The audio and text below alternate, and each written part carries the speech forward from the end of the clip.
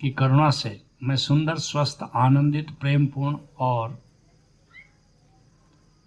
असीम जीवन जी रहा हूँ।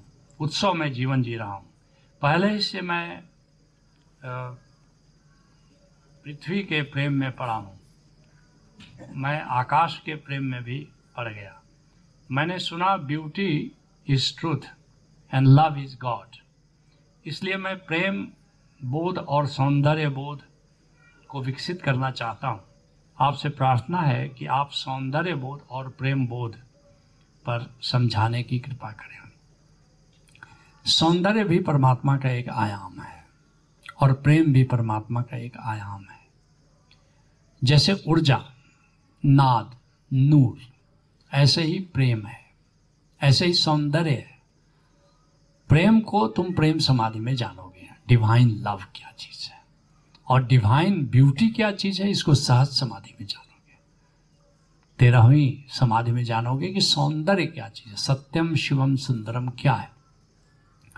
और प्रेम अद्भुत बात है, बहुत ही शिखर पर जाकर के पता चलता था पहले कि प्रेम क्या है।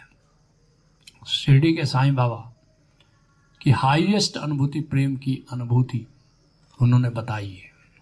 लोगों ने पूछा कि आपका परिचय क्या है, उन्होंने कहा मैं प्रेम हूं। उन्होंने बताई है। मैं ये नहीं कह रहा हूं कि उनकी हाईएस्ट अनुभूति यहीं तक थी, ऐसा मैं नहीं कह रहा, ये गलती मत करना। ये तो शिव के साक्षात रूप है और शिव के अवतार हैं शिरडी के साईं बाबा।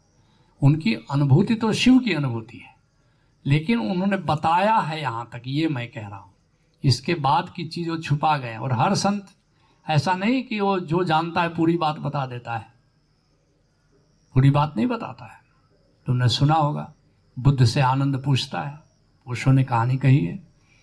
आनंद पूछता है कि आपने ज्ञान कितना है, तो बुद्ध ने कहा ये जंगल में जितने भी पेड़ देखते हो ना, जितनी पत्तियां देखते हो, ज्ञान इतना है।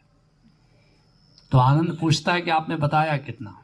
बुद्ध एक मुट्ठी पत्ती उठाते हैं और कहते हैं मैंने इतना बताया आनंद, बाकी सब छुपा दिया। अब सोचो, बुद्ध को जितना ज्ञान था, उन्होंने जितना बताया, कितना बताया, बहुत बताया। कहते नहीं, बताया एक मुट्ठी, बाकी तो जंगल में जितनी पत्तियां हैं। पूछता है कितना ज्ञान है, बोले जंगल में जितनी पत्तियां हैं। तो आपने जाना कितना? उनका कि जितनी पत्तियां ये गिरी है ना, बस इतना ही जाना। और बताया कितना? तो एक मुट्ठी उठा करके दिखा दिया। ऐसा। ओशो से पूछा कि ज्ञान कितना है, बोला कि जंगल में जितने पेड़ है ना, जितनी पत्तियां है ना, उतना। आपने जाना कितना? बोला जितनी पत्तियां गिरी है ना जंगलों में, बस उतना ही जाना। तो आपने बताया कितना? ओशो ने कहा, मुट्ठी इशारा किया, इतना रख लिया, बाकी बता दिया। फिर भी कुछ तो रखा कि नहीं रखा, सब तो नहीं बता दिया। तो जब मैंने ये कहानी बताई तो किसी ने मुझसे पूछा कि अपने बारे में बताएं, ज्ञान कितना है। मैंने जितना बुद्ध ने कहा, जितना ओशो ने कहा, ज्ञान तो उतना ही है। जंगल में जितनी पत्तियां, ज्ञान उतना है। आपने जाना कितना? मैंने कहा उतना ही जाना जितना बुद्ध ने जाना, ओशो ने जाना, जितनी पत्तियां गिरी हैं बस इतना जाना। उनका और आपने बताया कितना? मैंने कहा कि ओशो ने एक मुट्ठी बचा लिया था, मैंने वो भी खोल दिया। अच्छा। पूछने वाला बड़ा ढीठ था। उसने कहा कि जब बुद्ध ने बचा लिया, ओशो ने बचा लिया, आपने क्यों खोल दिया? मैंने कहा कि बुद्ध के पास जो भी ज्ञान था अपनी कमाई का था। ओशो के पास जो भी ज्ञान था वो भी अपनी कमाई का था। हमारे पास जो भी ज्ञान है सब मेरे बाप का है। तो बाप का धन लुटाने में क्या दिक्कत है? आम की लकड़ी जजमान का घी स्वाहा, अपने को क्या करना है?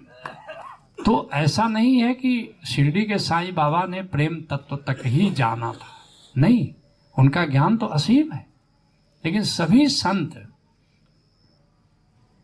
इतने सब कुछ नहीं बता देते, उनका कुछ नहीं। उन्होंने प्रेम तत्व की बात बताई थी, बाकी वो गुप्त रख गए। तो किसी ने पूछा कि आप अपना परिचय दें। उन्होंने कहा मैं प्रेम हूं। तो लोगों ने कहा कि हमें भी कुछ बताइए कि हम भी जाने कि मैं प्रेम हूं। शिरडी के साईं बाबा ने कहा, ये बताना बड़ा मुश्किल काम है, मैं प्रेम हूं, तुम मुझे देख करके समझ लो तो समझ लोगे। एक बंदा समझा, उपासनी महाराज गांधी जी के गुरु थे, उनको हुआ कि मैं प्रेम हूं। तो किसी ने पूछा, क्या आप शिरडी के साईं बाबा के शिष्य हो, पट शिष्य हो, आप बताओ क्या हो तुम? उनका मैं प्रेम हूं। कहा लोगों ने कि हमें भी बताइए। उनका पुरुषों को तो बताया ही नहीं जा सकता, पुरुषों को ये बात अनुभव नहीं कराई जा सकती, केवल स्त्रियां जान सकती हैं प्रेम को, पुरुष नहीं जान सकते।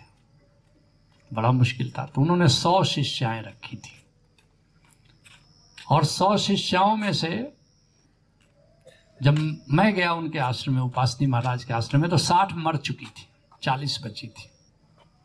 तो वहां पर जो उनकी सबसे लीडिंग शिष्या थी, उससे मैंने पूछा कि भाई उपासनी महाराज ने बताया था कि मैं प्रेम हूं, और उनके गुरु शिरडी के साईं बाबा ने बताया था, तुम लोगों में से किसी को पता चला कि प्रेम क्या है?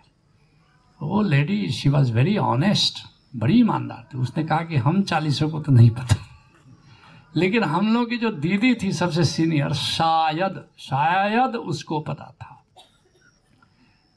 लेकिन एक शिष्य भी उपासनी महाराज, जैसे द्रोण का जबरदस्ती एकलव्य शिष्य बन गया था ना, तो ऐसे ही उपासनी महाराज का एक जबरदस्ती शिष्य बन गया था। उनका नाम था मेहर बाबा।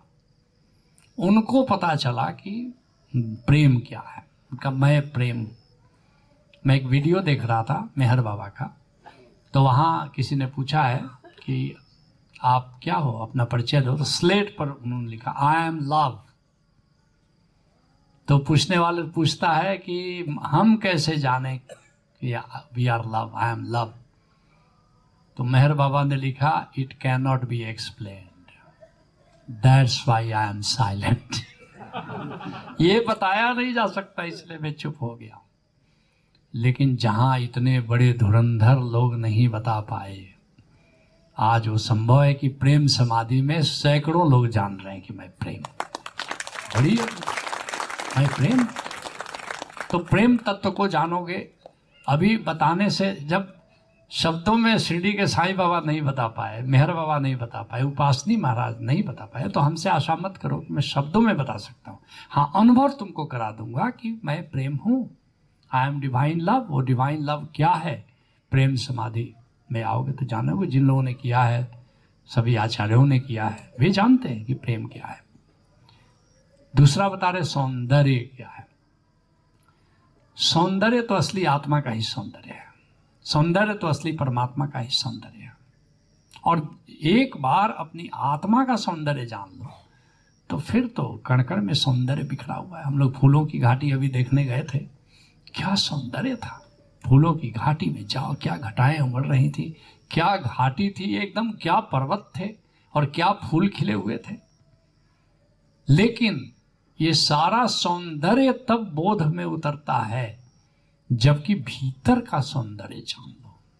और जब सहज समाधि में आओगे तो उस सौंदर्य को जानोगे कि सौंदर्य क्या होता है, किसको सत्यम शिवम सुंदरम कहा जा रहा है। ओशो कहते हैं आकार में सौंदर्य है कहाँ, जो भी सौंदर्य है निराकार में है। अर्थात वो करें जो भी सौंदर्य आत्मा या परमात्मा में है, आकार में तो सौंदर्य है ही नहीं। और अगर आकार में कहीं सौंदर्य तुमको दिखाई देता है तो निराकार के सौंदर्य के कुछ छींटे पड़ गए हैं, जिसके कारण तुम्हें आकार में भी सौंदर्य दिखाई देता है। देखो वृक्ष कितना सुंदर है, काट दो, 2 दिन बाद जाकर के वृक्ष देखो, कुछ सौंदर्य दिखाई देता है। और ये शिव है, शिव है, सौंदर्य दिखाई देता है। और वो चेतना चली गई, शिव गया, शव बच गया। शव में कोई सौंदर्य दिखाई देता है? अगर नाक का सौंदर्य था, आंख का सौंदर्य था, गाल का सौंदर्य था, तो ये तो शव में भी होता है। कोई सौंदर्य नहीं। सौंदर्य तो जो उसके भीतर पंछी है जो बोल रहा है, सौंदर्य तो उसी का है। वो जो बोल रहा है उसका सौंदर्य है। बोलता तो चेतना का सौंदर्य है। बोलता था नार में और नूर में, था अनलहक बोलता मंसूर में। बोलते को बोलते की चाह है, बोलते में पूछो तो अल्लाह है, और बोलता अगर जिस्म से जाता रहा, बोलते को बोल क्या नाता रहा। कोई सौंदर्य नहीं है, वो बोलता निकल गया, अब कोई सौंदर्य बचा नहीं। वो आत्मा निकल गई, अब कोई सौंदर्य नहीं बचा। तो सौंदर्य असली किसका है? आत्मा का सौंदर्य है। वो बोल रही है। ना तो हम बोलते हैं, ना तो तुम बोलते हो। एक माटी का पुतला बनाकर उसमें खुद ही खुदा बोलता है। जब तक वो बोलता उस शरीर में है, जब तक वो चेतना उस शरीर में है, तभी तक सौंदर्य है। ये हाड़ मांस में कोई सौंदर्य नहीं है, कोई सौंदर्य नहीं है। Let's acknowledge.